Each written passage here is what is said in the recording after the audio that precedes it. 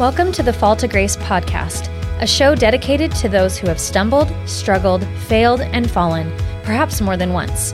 Our message offers encouragement, hope, and connection to turn your personal shame and suffering from a fall to grace. Thank you for joining us. We hope you will enjoy today's episode.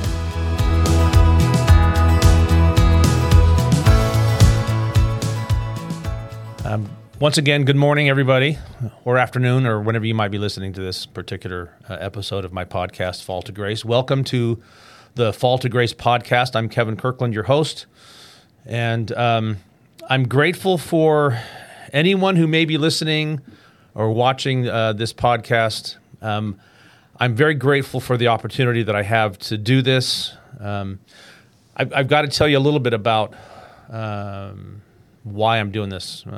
There's several reasons, actually. One of them is I've always wanted to do something somewhat creative. I'm not an artistic person. I don't paint. I don't play a musical instrument other than the drums badly. But I've always wanted to create something. So this is my creative effort. So it does satisfy a need that I have to do that. I also wanted to have a purpose. You know, when I was released from incarceration, of course, I had no career left. I had no job left.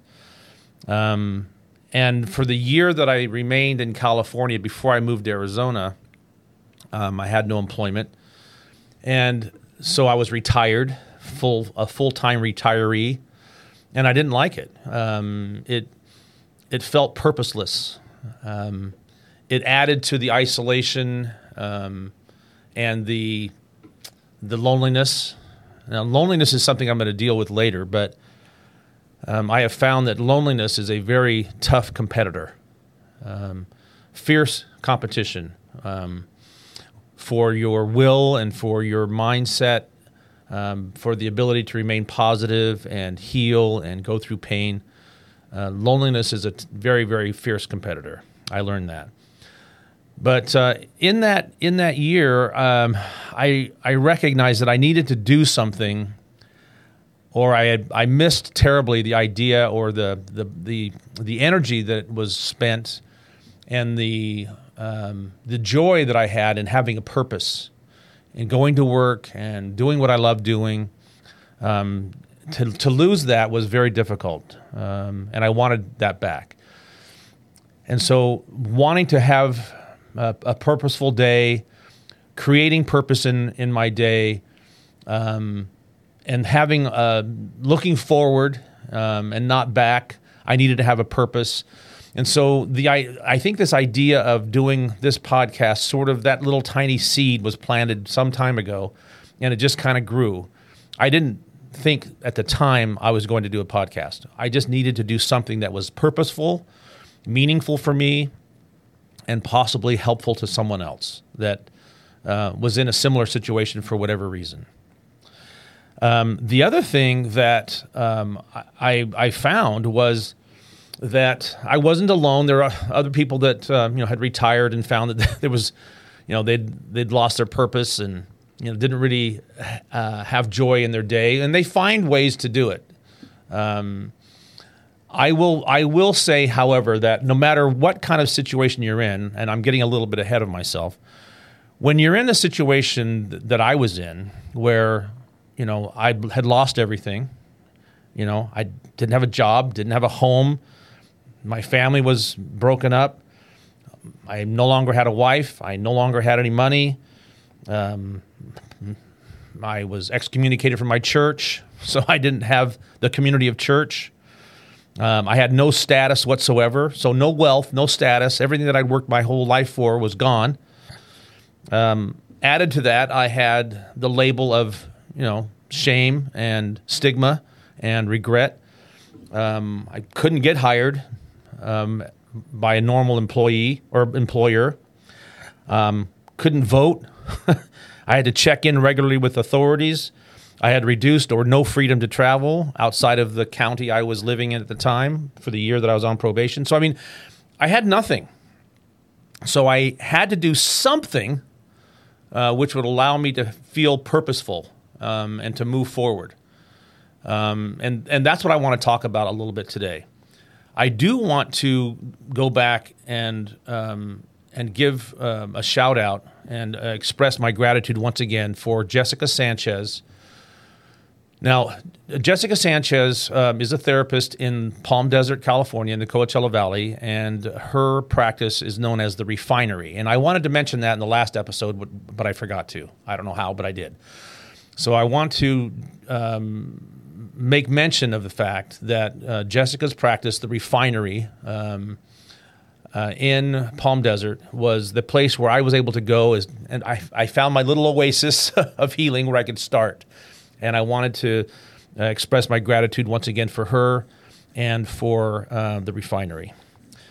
And I'm hoping that maybe a Jessica Sanchez will come into your life in one way or another, someone who's a professional that can help you begin your process of healing and give you a safe place, a refuge from where to begin and to plant those little seeds that she helped me plant of how to move forward. And today's episode is really about doing whatever it takes to move forward. Now, a couple things I want to mention. You need to make up your mind early on that no matter what is required of you, whether it be by family members, boundaries that are set, or by authorities, as in my case, whatever is required or asked or demanded or forced upon you, take it. You can't dodge all that. Just accept that this is the new normal, accept that fact, and accept that there will be 1,000 unpleasantries. You're going to face unpleasantries. This is not a time to let your feelings get hurt. You have to just live with that. I mentioned in the previous episode that in the movie Oppenheimer, there's a point where the wife, the character played by Emily Blunt, the wife of Robert Oppenheimer, says to him in a very poignant moment, you don't get to commit the sin and then have us feel bad for you when you have to face the consequences. You're going to face consequences. You're going to have to deal with a new reality. There will be 1,000 unpleasantries, maybe more than 1,000. But whatever comes and whatever unpleasantries or whatever demands are placed on you by society, by authorities, by family, by your church, by whatever it is, you have to accept it. And there will be a seemingly endless varieties of ways that you'll be exposed to language and the actions of others, the universe, natural consequences, and they may all disregard you. You are your most fierce competition. There is a quote that I saw some time ago that I love. It says, your competition is not other people. Your competition is your procrastination, your ego, the unhealthy food you're consuming, the knowledge you neglect, the negative behavior you're nurturing, and the lack of creativity. Compete against that. Well, add that to compete against the isolation, the stigma, the shame, whatever it is. This may sound harsh, but I've had to be harsh with myself. Kevin, suck it up. Face it. Accept it. Take it. I am completely responsible for my actions. I take full responsibility for what terrible decisions I made, and I've had to pay a terrible price for it, and not unfairly. We all have to come to that. You are going to be, and you are your most fierce competition. Struggles and barriers to moving forward may come only from within. I promise you they'll come from without as well. But maybe your most difficult barriers and struggles to move forward may come from within. There was a quote by a leader in the LDS Church from years ago that says that the greatest battles that will be fought are fought within the quiet chambers of your soul. That's not an exact quote, but you get the idea. The more isolated you are, or the more you isolate yourself, the more difficult it will be. However, and this is my moment to say this, do whatever it takes to move forward. And the key word for today is to move. You may not want to do anything. You may want to curl up in a ball in a fetal position on the floor of your apartment in a dark room and just weep and hope that someone will come to your rescue. No one's coming. As I mentioned in a previous episode, the Navy SEALs of divine intervention are not on their way. You are maybe, possibly all alone. Most likely, you'll get to the point where you are certain that nothing matters. That you don't matter. There's no reason to continue to live. That comes from a place of darkness, real darkness. And I've been in that place. I considered taking my own life on more than one occasion. I planned it out. I thought it out in my mind. I was probably too much of a coward to... No, I don't want to say that. I wanted to do it and didn't want to do it at the same time. I was afraid, of course. I don't want to say that it was cowardice. I want to believe that I wanted to live, that I had a will to survive, that I was on the food chain of consequences and I didn't want to be eaten alive by them. And the only thing that I could think of was I wanted to move forward, and the key to that was to move. Here are some thoughts on my thoughts, at least, on moving forward. And this is something that I thought of. The hell of prison is nothing compared to the prison that you keep yourself in. I'm saying that to myself. As bad as being incarcerated was, I couldn't remain a prisoner of my own making. I had to break out of that prison. But those bars are hard and those walls are thick. You think that when you're, released from incarceration at least, or you think that when you've gone through a 12-step program and, you've completed that part, or you've gone to rehab and you've completed that portion, that it's over, that it's done, that you're complete.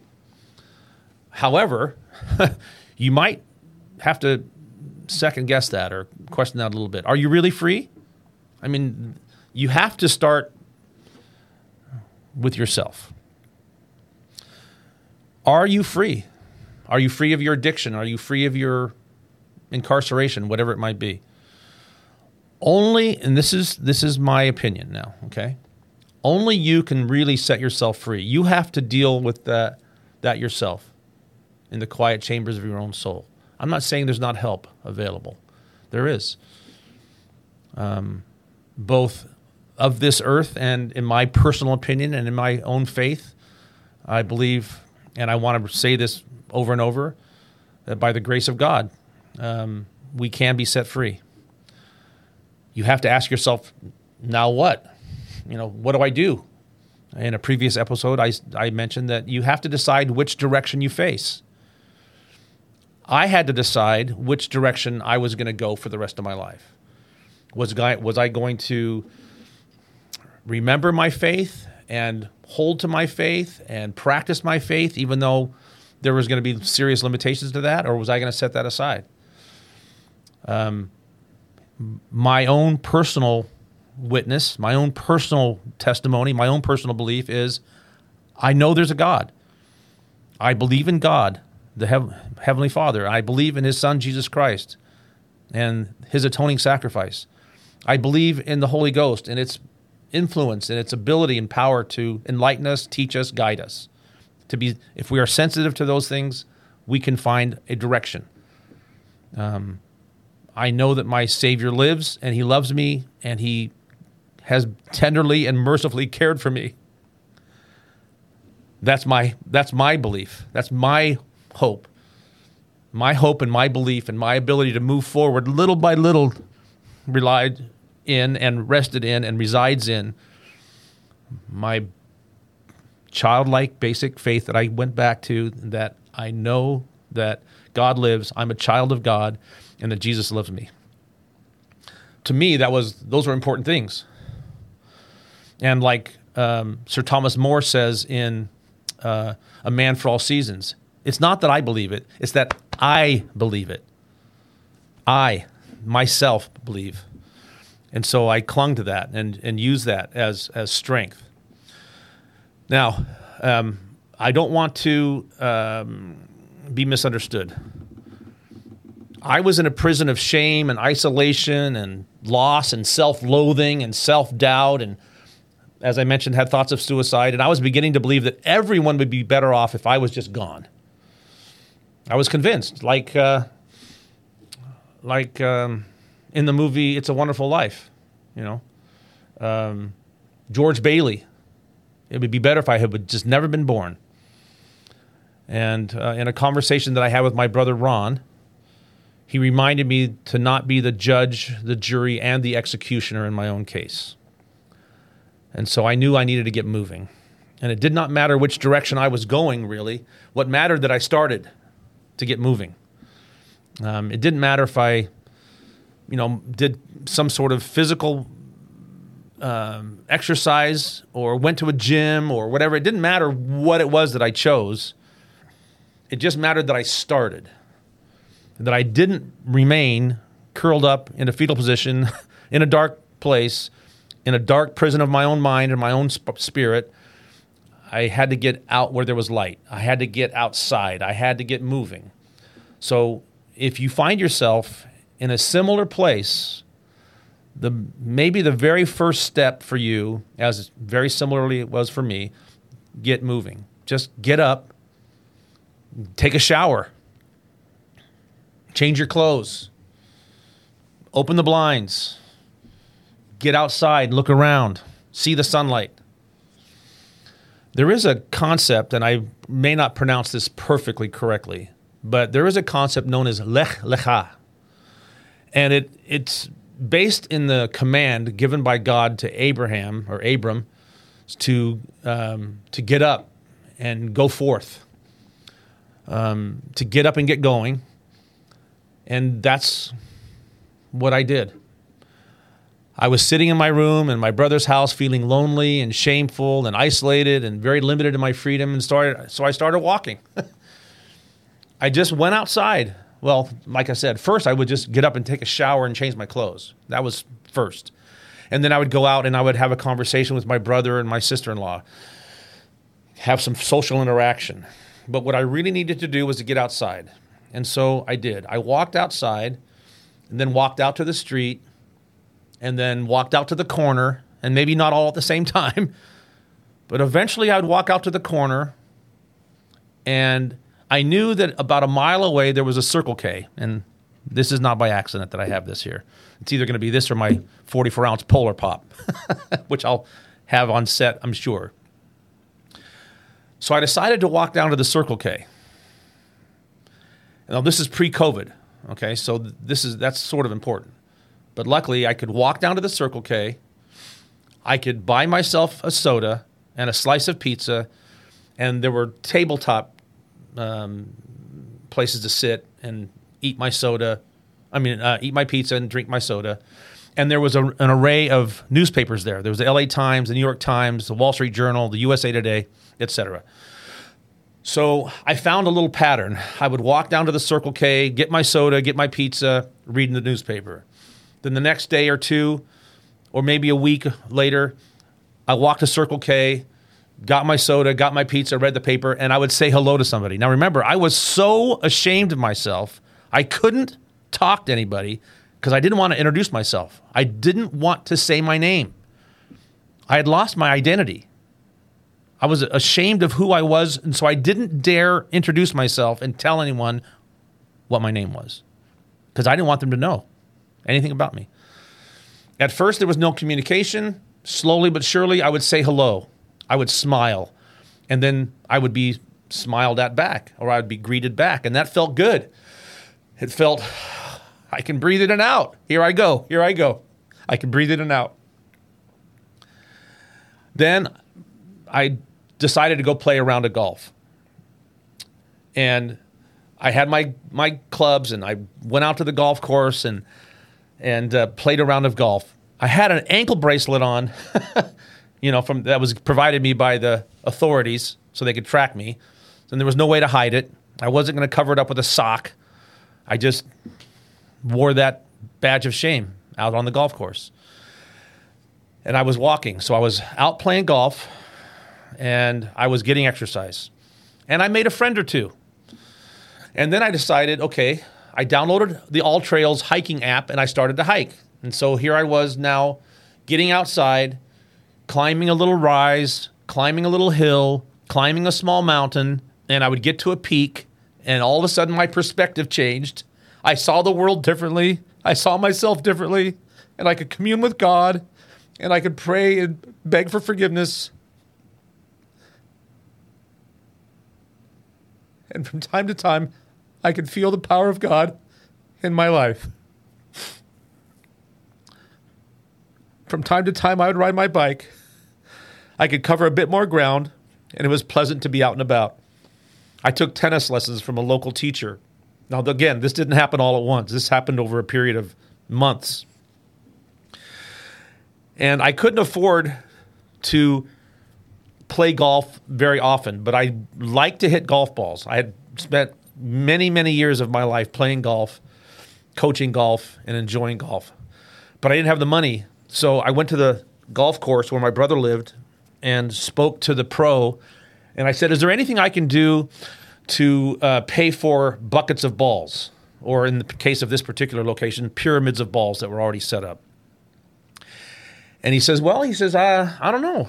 I said, well, I noticed that the little ball picker-upper PVC pipe, like little sweeper things, were busted. I said, I could replace these and maintain these in exchange for letting me hit golf balls. So he made that deal with me.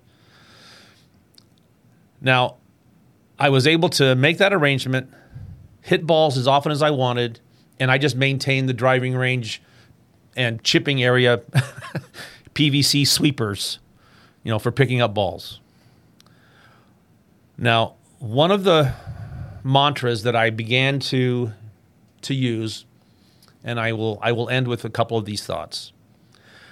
Getting moving was important, but Edward Everett Hale said, look up, not down, look out, not in, look forward, not back, and lend a hand. If you're feeling really broken and down, and you feel like no one loves you, and as counterintuitive as it is, one of the best ways to get past that feeling is to be in service to someone else. Do something for someone else. Try little ways. Maybe it's just smiling and saying hello. Maybe it's just starting a conversation. Maybe it's just going down and trying to solve a problem for somebody else. In my case, the driving range picker-upper problem. It has been said that the best way we can forget our troubles is to be of service to someone else. In the Book of Mormon, the same principle is taught. It says, when you are in the service of your fellow man, you are only in the service of your God. And another mantra that was taught to me by my brother Ron, which I will tell the story about it later on in another episode, because there is a very poignant story related to this mantra. It is, onward and upward, the best is yet to come. I promise you, for those of you that are listening or watching, healing comes, good comes, love comes, opportunities come, living comes, purpose comes. You have to be looking for it, and you have to be working for it. It's not easy, but I promise you that as you move forward, your fall will be to grace like mine. Thank you for joining me for this episode in Fall to Grace podcast, and we'll see you next time.